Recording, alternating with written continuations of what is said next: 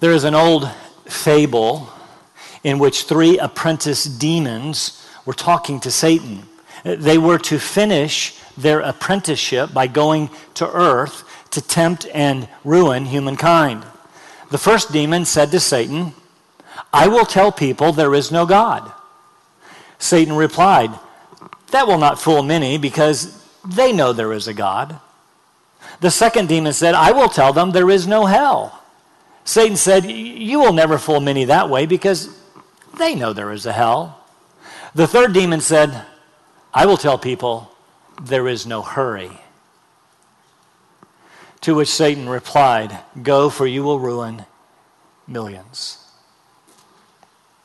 While a fable, there is much truth to those words. There is no hurry. A Gallup poll conducted in the U.S. just last year revealed the following results. 89%, that's almost 9 out of 10 of people surveyed, believe in God, just as the fable suggests. That's incredible. 9 out of 10.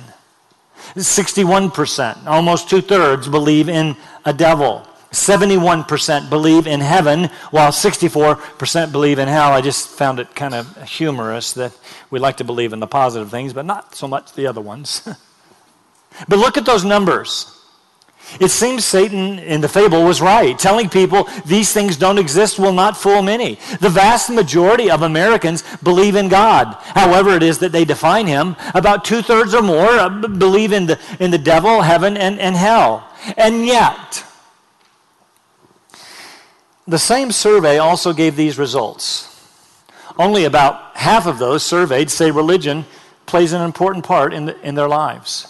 And over 60% of those same people, that is the vast majority of people who believe in heaven, hell, and 90% of which believe in God, over 60% attend church once a month or less.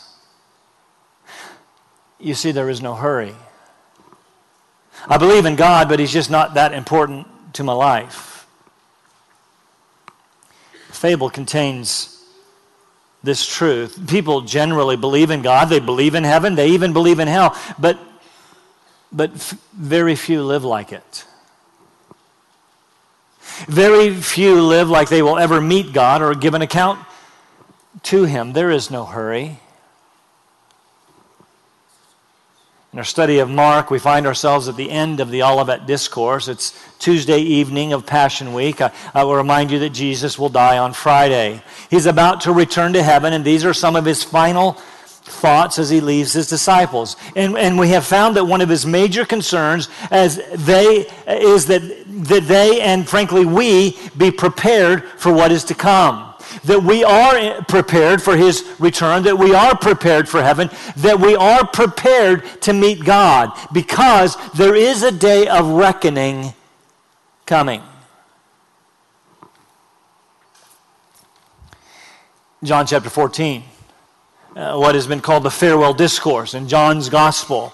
When Jesus says goodbye to his disciples on Thursday night, the night of his betrayal, the night of his death, he shares some of these very same thoughts. He shares that, he starts that discourse with these words, do not let your heart be troubled. You believe in God, believe also in me. I find that interesting. You believe in God? Good, lots of people do.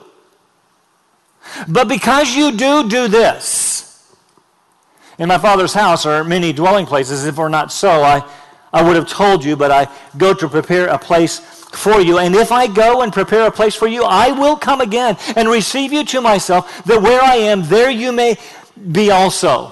Well, one of the last things he told them on that Thursday evening was this: I'm coming back. Don't lose sight of that truth. Be prepared. You see, it seems Jesus was fully aware of the distractions of this life, of the pull of sin and self.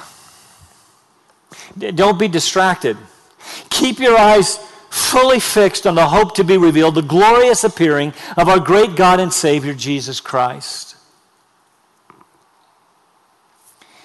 The Olivet Discourse was precipitated by the disciples' question, namely, when is it going to happen? That is, the destruction of the temple. And what will be the sign of your coming? Remember, they thought those two one event, and so as a result, they were excited. They'd spent time with Jesus. They'd seen him do miracles. They'd heard his teaching. They were just beginning to understand who he was. They were excited about his coming. When will you come and reveal yourself to the world? We know who you are, Jesus. When are you going to tell everybody else? When's it going to be, oh boy, oh boy? They were excited, much like when we first came to faith in Christ. Remember that? The joy, the excitement of what the Christian life held, the anticipation of things to come. But it's been a few years now, hasn't it? Just like it would be for the disciples. Where is this coming? He promised. Jesus is saying, don't lose track of the promise. So my question for you this morning is, have you been lured by the attraction of sin and self? Have you been distracted by the demands of life and the attractions of life? Have you believed the lie, there is no hurry?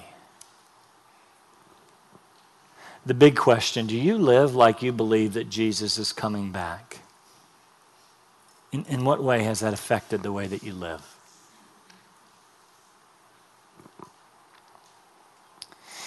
When will these things be, Jesus? He answered their questions through Mark chapter 13.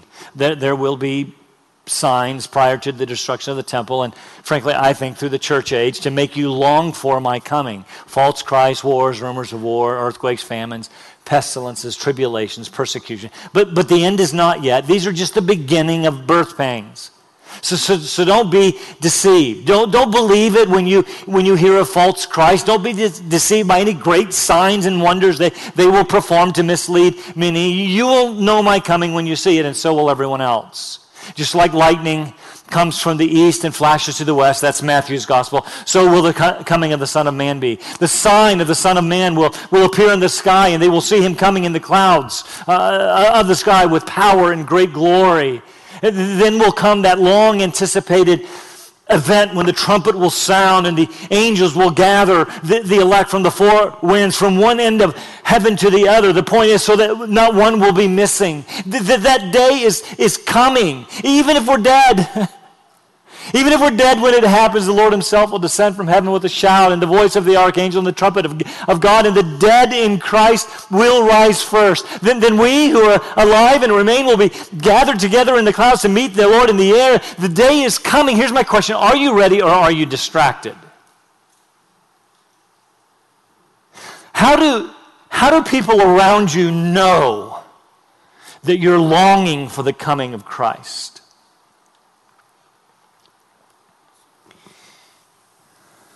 He wants us to be ready.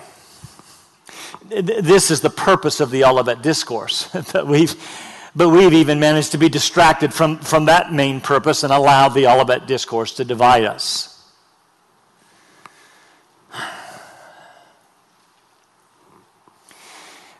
Let me remind you of the outline of the chapter, which, by the way, follows rather closely a number of my commentaries.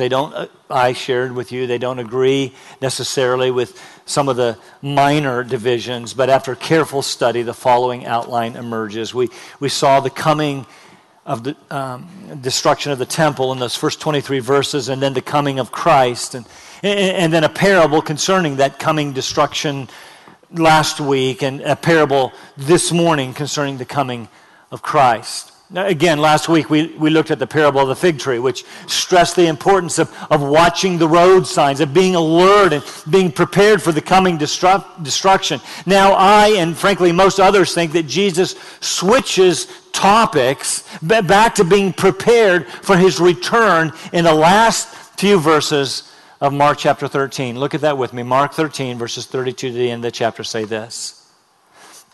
I know I told you that this generation will not pass away until all of this is fulfilled. That is the destruction of the temple. But of that day or hour no one knows, not even the angels in heaven, nor the Son, but the Father alone. Take heed, keep on the alert, for you do not know when the appointed time will come.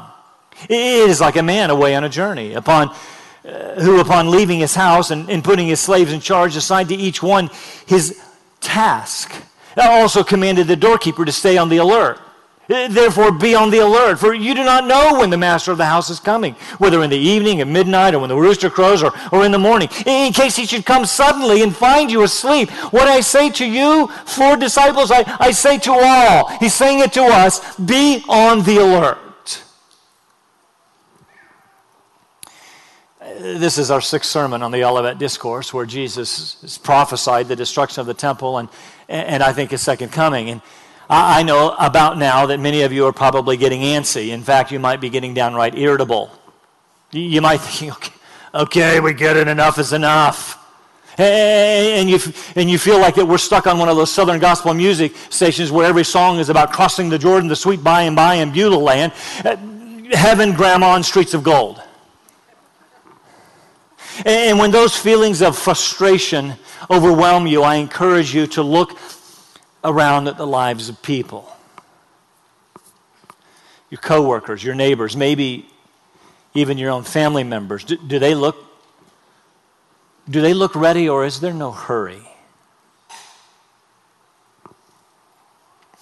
Look around at the lives of the people in this church. Do they look ready? Do they live like they believe that Jesus is coming back? Then take a very good look inward.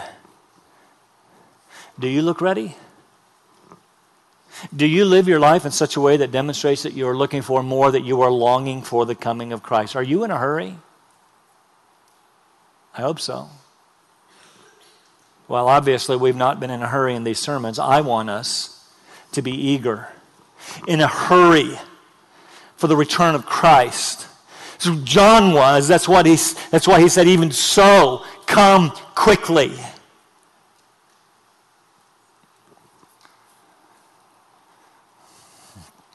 Now again, most see a significant change in topic in verse 32. The first two words, but of, or could be translated, but concerning that day or hour. You see, those words were quite frequently used to signal a change in subject. And that day or that hour often speaks of the day of the Lord or his return. Most then, as they were reading this, they would have understood that. It's actually more clear in the Greek. Most agree, regardless of whether you're a preterist or a futurist, wherever you peg yourself, these verses are clearly about the return of Christ. We need to be watchful for his return for a couple of very important reasons, which form our 2-point outline, not 3. Thank you very much, Michael.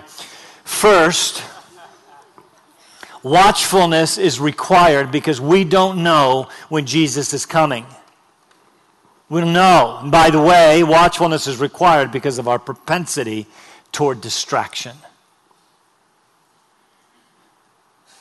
Just think of your life this last week. And second, watchfulness is required because of the certainty of his coming. First, watchfulness is required because we don't know the timing of his return.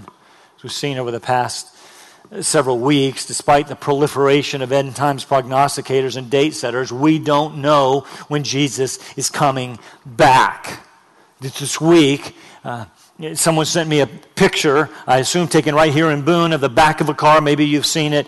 April 5th, 2020. Mark it down. And I want to tell you that he might come April 5th, 2020. Probably not. We don't know. Even all of these so-called signs that get date setters excited, Jesus said they're not really signs. They're simply events which must happen prior to the destruction and perhaps, I think, prior to his return. These are just birth pangs to remind us something is coming. He said it over and over. Verse 7, this is not yet the end. Verse 8, these things are merely the beginning of birth pains. The verses we just read. But of that day and hour no one knows, not the angels in heaven, not the Son, only the Father. For you do not know, verse 33, when the appointed time will come. How many times does he have to say it? Well, verse 35, for you do not know when the master of the house is coming, whether in the evening, etc., etc. Verse 26, in case he should come suddenly and find you asleep. Do you think that he's trying to get a point across? You don't know. Now, we actually know three things from the Olivet Discourse. Number one, we don't know when he's coming. And number two, it could be a long time, or perhaps better said, it could be any time. But number three, he is coming back. Further, he's not giving us these signs so that we can be good sign watchers, good rapture predictors, but so that we will be prepared. We're not going to know the timing. The angels in heaven don't know. Jesus doesn't know the day or the hour of his return. Now stop right there.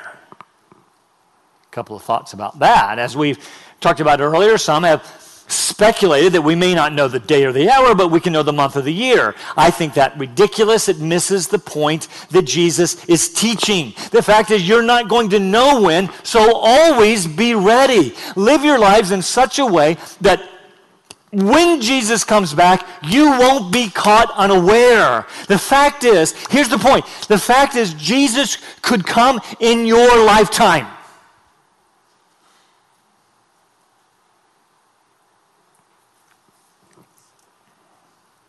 Are you ready to see him?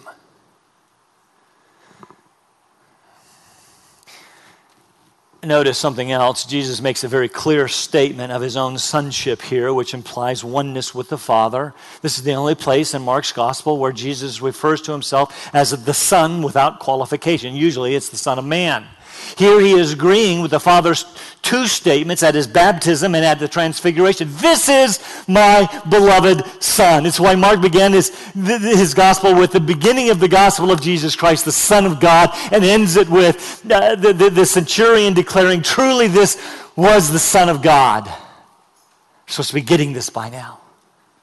But there's a challenge. How is it that Jesus, the Son of God and God in the flesh, did not know something, that is, here, the timing of his return? He seemed to know the timing of the destruction just last week. He said, this generation will not pass away until all is fulfilled. And I interpret that as referring to the temple. But now he says, of that day and that hour of my return, no one knows, not even me. What? How can you not know that, Jesus? You say, I thought he was God. I thought God was omniscient. He knew everything. That's true. But then we remember that at his incarnation, there was this self-emptying that Paul referenced in Philippians chapter 2. He emptied himself, never of his divinity. If you've ever heard that, or his deity, that is a heresy. He emptied himself, that is, he voluntarily limited the use of his attributes, like his omnipresence, his omniscience, and the full display of his glory. Jesus did not know because he chose not to know. But listen, I'm just going to I'm going to go out on a limb here, okay? I don't think that means he doesn't know today.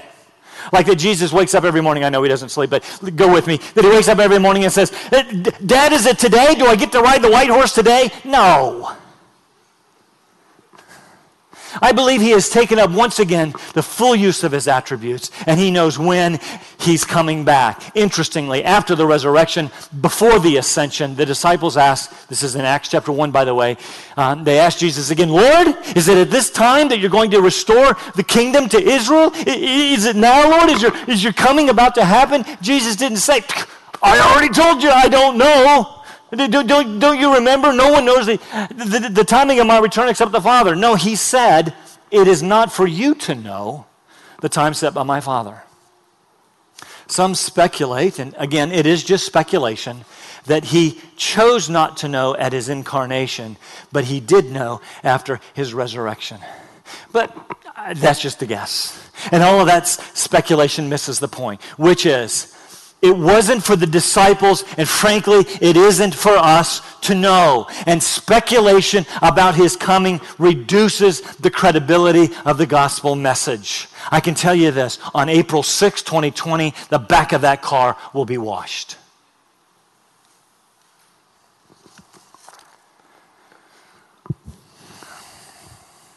Not only will we not know, but most will be unprepared. In fact, most will not care. This is what Jesus is saying in verses 34 to 36. Everyone can see the road signs pointing to Christ's return. Everyone should see them, but most ignore them, explain them away. Jesus describes this not knowing and this unexpected coming in a very short parable. Take heed, keep on the alert. He repeats it. For you do not know when the appointed time will come. Remember, that's the time appointed by my Father. Then he gives us this short parable. It's like a man away on a journey who, upon leaving his house and putting his slaves in charge, assigning to each one a task, also commanded the doorkeeper. We don't need to try and figure out who the doorkeeper is. It's a parable. Doorkeeper, stay on the alert. Obviously, in this parable, Jesus is the man who left on a journey when he returned to heaven. And he left his followers, that includes you, in charge. Notice, assigning to each one a task. In other words, he has left us work to do. We're going to come back to that. I'm reminded of the parable of the talents in Matthew 25, which is actually part of the Olivet discourse in Matthew's Gospel, chapters 24 and 25. And he actually told 3 lengthy parables in Matthew's account. Most feel Mark just kind of truncated all of those with this one short parable. But we remember the parable of the talents, for example, in Matthew 25. The master left on a journey and left his servants in charge. And to one he gave 5 talents. That's a measure of money, by the way. And to another 2 talents. And to another 1. And when he returns, there is a day of reckoning. We're going to have to give an account for the task that he's left us to do. To the one he gave 5 talents, the servant made 5 more. To the one he gave 2 talents, the servant made 2 more. But to the one he gave 1, the servant buried it, ignoring his responsibility to do something with the task assigned, to do something with the money and the master that the master had left him to do, and the master threw him out. This doesn't mean he lost his salvation, it means he never had it. The point is this: Jesus is the master and he will return. And to him we will give an account. To the one who proves the reality of faith by being faithful, they will be rewarded. Well done. Well done, good and faithful servant. In other words, we will give an account and we want to be found faithful. Well done. So what would he say to you if he came back today?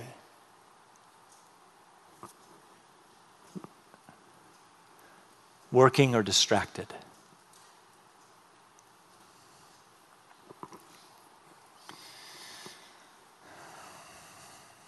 Jesus goes on in our parable in Mark 13 to simply say, be on the alert. You don't know when the master of the house will return. It could be in the evening, it could be midnight, when the rooster crows, or in the morning. Notice those 4 time frames.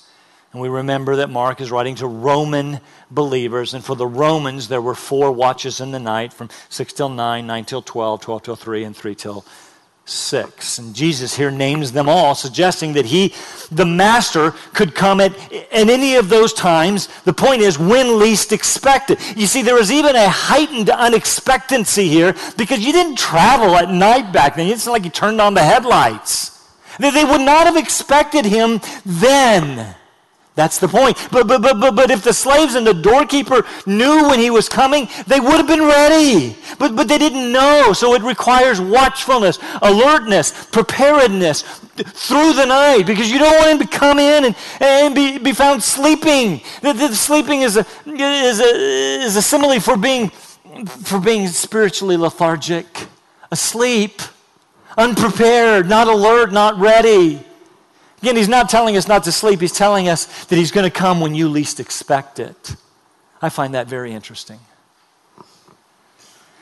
He's coming at a time when you don't think that he'll come. You remember that rapture index that I talked about a few weeks ago? You know, that numerical rating by which we can identify the times most likely for Jesus to come? The author described it as a Dow Jones Industrial Average for end times prophecies to be fulfilled. Now, to be clear, he does not predict the rapture. He just says he identifies the periods of time when Jesus is most likely to return. You remember the numerical ratings. A rapture index of 100 or less, slow prophetic activity. 100 to 130, moderate. He spent a lot of time thinking about this. 130 to 160, heavy prophetic activity. 160 and above, remember, fasten your seatbelts. You might be interested to know that this week the rating hit a high for 2017, 184. We are at fasten your seatbelt level, high alert. The level has been raised from orange to red. In fact, the all-time high was only 189, but listen, that was just last October. Jesus could come at any time. The problem here is that Jesus says he's coming at a time when we least expect it. So I got to thinking, maybe we should invert the numbers.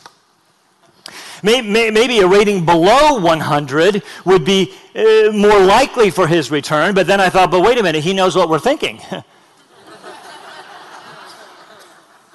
And we might be expecting him then, so maybe, just maybe, we should trash the rapture index and be ready all of the time. That's the point.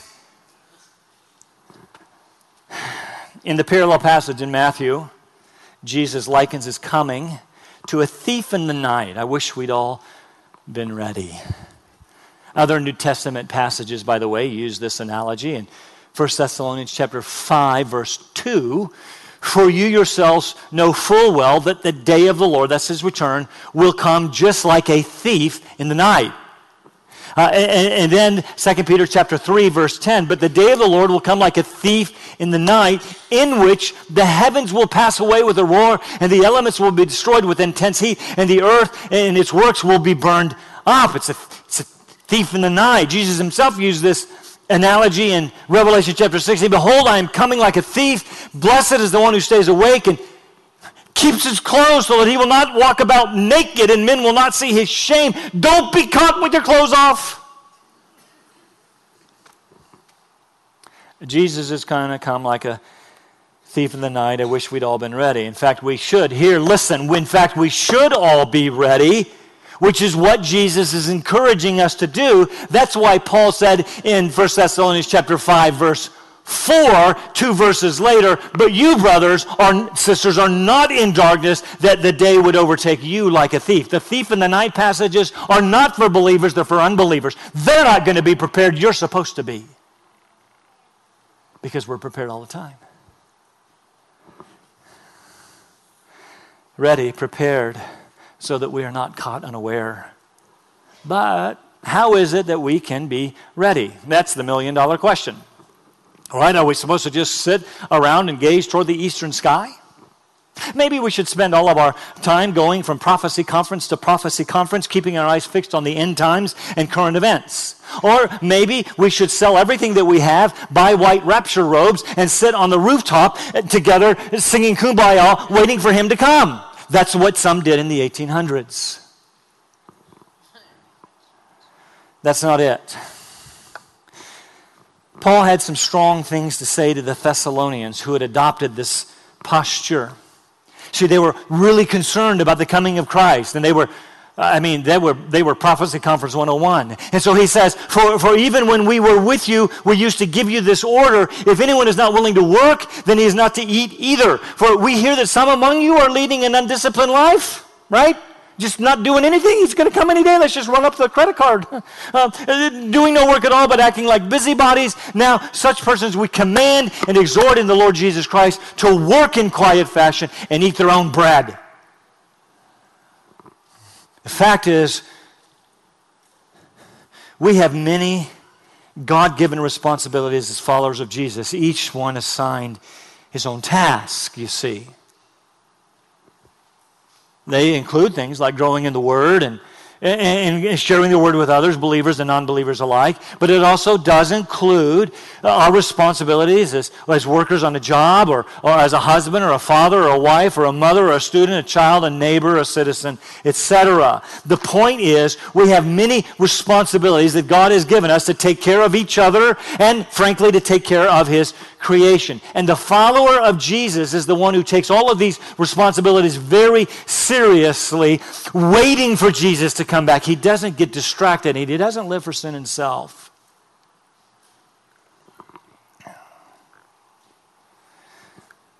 Okay, so Jesus wants us to get the message loud and clear. He's coming back.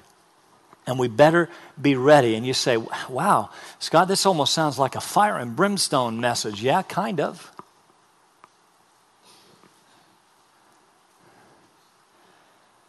You see, for any unbelievers present here this morning who think there's no hurry, who believe the lie, Jesus is coming back. You might think you have all of the time in the world. You don't. And I urge you to be ready, or you will be swept away in judgment.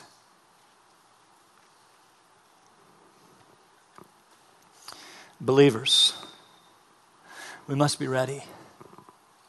We prove the reality of our faith by our faithfulness, by faithfully fulfilling the responsibilities that He's given to us, by looking for and longing for the return of our Christ.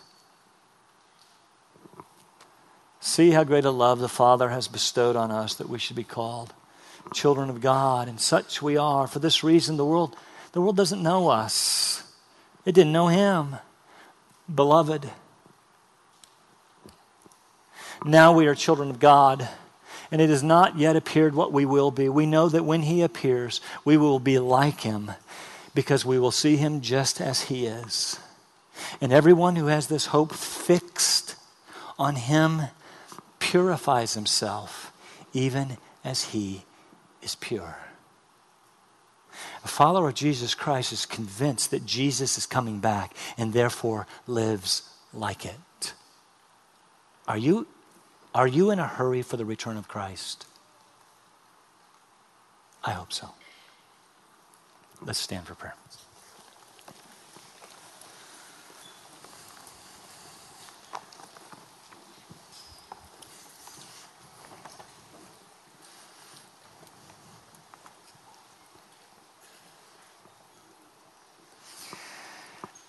Father, would you forgive us for being distracted, even dividing over what a passage that is intended to cause us to long for the coming of Jesus and cause us to be prepared.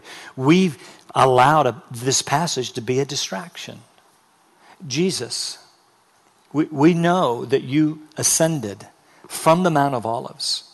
And the two in white apparel appeared and said, why are you gazing at heaven? There's work to be done.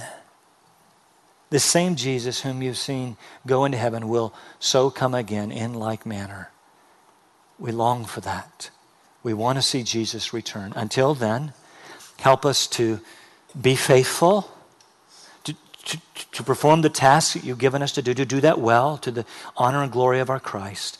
And help us to think often of His return. Because I believe, Father, if we would think of Jesus returning, it would change the way that we live.